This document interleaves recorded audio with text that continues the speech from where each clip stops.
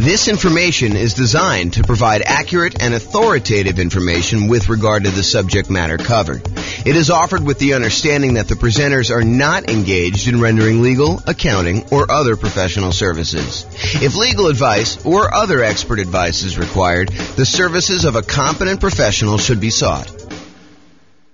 Welcome to the San Angelo Real Estate Investing and Real Estate Financial Planning Podcast. Learn all about investing in real estate in San Angelo, Texas, with a combination of real estate financial planning and modeling with numbers specific to San Angelo. Plus syndicated, more generalized recordings of live and pre-recorded real estate investing classes, not all of them specific to San Angelo.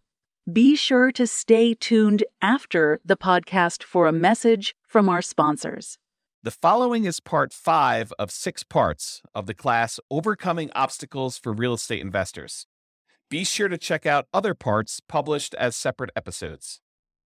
Now we're going to do finding what you're missing. So what's missing? So we already covered down payments, which sort of included reserves and closing costs as well. Now we're going to talk about finding deals, finding a dream team, finding partners, and finding tenants. All right, so finding deals. I mean, there's not a lot of stuff I can add to this, right? It's going to be a lot of master the obvious stuff. So finding deals inside the MLS, you could brute force all properties. So if you're really struggling to find a deal, look at every deal. Run the numbers on every deal. See if you can, make something work. Brute force analysis, do it. Take the time, go through all the stuff. Or if you're unwilling to do brute force, do better searches. Search for a wider range of fixer-upper terms. Look at things that might get you a lot of false positives, but might actually attract something for you. Like if you're looking for properties that could be good house hacking properties, so things with like walkout basements or second kitchens or things. We did a whole class on this and how to find those deals on the MLS. But if you go watch that, we go into a lot more detail. But basically the idea is be more broad in your search so that you can then narrow it down if you're willing to do that. That's all the stuff inside the MLS. Market to find motivated sellers. So if you can't find what you need inside the MLS, be willing to spend money in order to find deals outside the MLS. Put out marketing, and we did a whole separate class on marketing to find motivated sellers, like 2 hours on that. So go watch that to find sellers instead of just deals in the MLS. Because MLS is going to give you, in a lot of markets, it's going to cover about 90% or more of the properties that go up for sale in a year. But that still leaves 10% of properties that are being sold for sale by owner. And it might change a little bit from market to market, but that's about what the numbers are, about 90-10. And some markets, it's more than that. Some markets, a little bit less. So marketing to find motivated sellers. And in my mind, that would also include networking. So we include networking in that class when we talk about it. So going to different real estate investor meetings, meeting as many wholesalers as you can, trying to go find deals by, talking to people, telling them that you're in the business, letting everyone that you're looking to buy properties, because you'll find kind of these off-market deals that way too. If you can't find deals in the market where you're currently looking, consider expanding geographically. I went and I did a research and I found out all the properties that were bought and resold within a single year time. So that's the possible universe of all the fix and flip deals that happened in my particular marketplace. And there's not enough for me to do as many deals as I want if I had a pretty significant share of that market. Well, maybe you decide, look, I need to go to another city that's bigger than mine, maybe add a new city or 2 or 3 or 5 in order to figure out how many deals you want to do, what a reasonable size market share might be by looking at how many a certain person did, looking up the addresses of what they are and kind of matching those up and saying, even if I had that percentage of market share, could I really go and do the number of deals I wanted? And maybe you need to expand geographically into other markets in order to meet your numbers. Change your strategy to improve deal quality and quantity. So if you're like, look, I only want to do pop-top fixer-uppers, well, you may want to actually improve your deal quality, change your strategy so you can improve your deal quality. You can go and look at, maybe I'm willing to also do regular fixer-uppers or ones where I could add additions or something like that in order to be able to get more profitable deals and also improve the number of deals that you might have. And then another obvious one, make sure you hire a real estate agent or wholesalers, and to a lesser degree, maybe a marketing person and a mentor in order to help you increase your deal flow. So those are strategies. Any that I missed? Does that help, Bill? Cool. All right, building a team to support you, dream team to support you. So in my opinion, the real estate agent is sort of the center of all these teams, right? Because if you need a lender, if you need title company, if you need, a lot of repair people, a lot of the contractors, a lot of the subs, insurance companies, all of those, a good real estate agent who's doing any type of volume, they've got all those people already, especially if they're catering to investors. So in my opinion, you focus first on finding a good real estate agent, and then a lot of those other pieces will fall into place. You can decide whether or not you want to use the person that they've been using, or if you want to continue looking for someone to replace a weak team member that the real estate agent doesn't have a person for. And then you can go and do networking with other real estate investors. You can go talk to other people and try to find people that way. But I think that's the best strategy, is you go find the agent or agents and you really focus in on their team to start with. And then, of course, you optimize from there. Any questions on that? Is that helpful? Cool. Finding partners.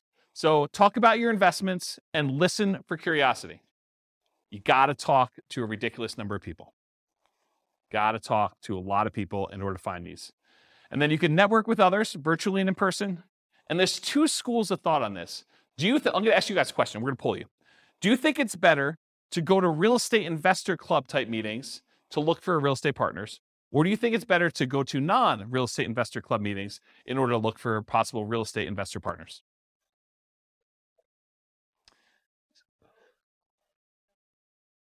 Yeah, so it's really not an either or, but I agree both is probably the best way to do it. The real question is, what I was trying to get at is, do you think it's better to go to an investor meeting where there's a lot of competition, there's probably a lot of people looking for partners in that room, and they're probably pretty knowledgeable about what's involved, and maybe they're thinking, I'll just do some of this myself, and so maybe they have limited capacity to do other partnership deals because they're able to do some deals themselves? Or do you want to go tap a completely unmarketed to set of people that they're not really, they're interested in real estate, but they're not showing up for meetings. They haven't expressed an interest to learn how to do it. They're really sort of like, yeah, I'd be interested in partnering. I don't know what I'm doing, but I got money and I got loans. I don't know. In some ways, I think I'd rather have the second list.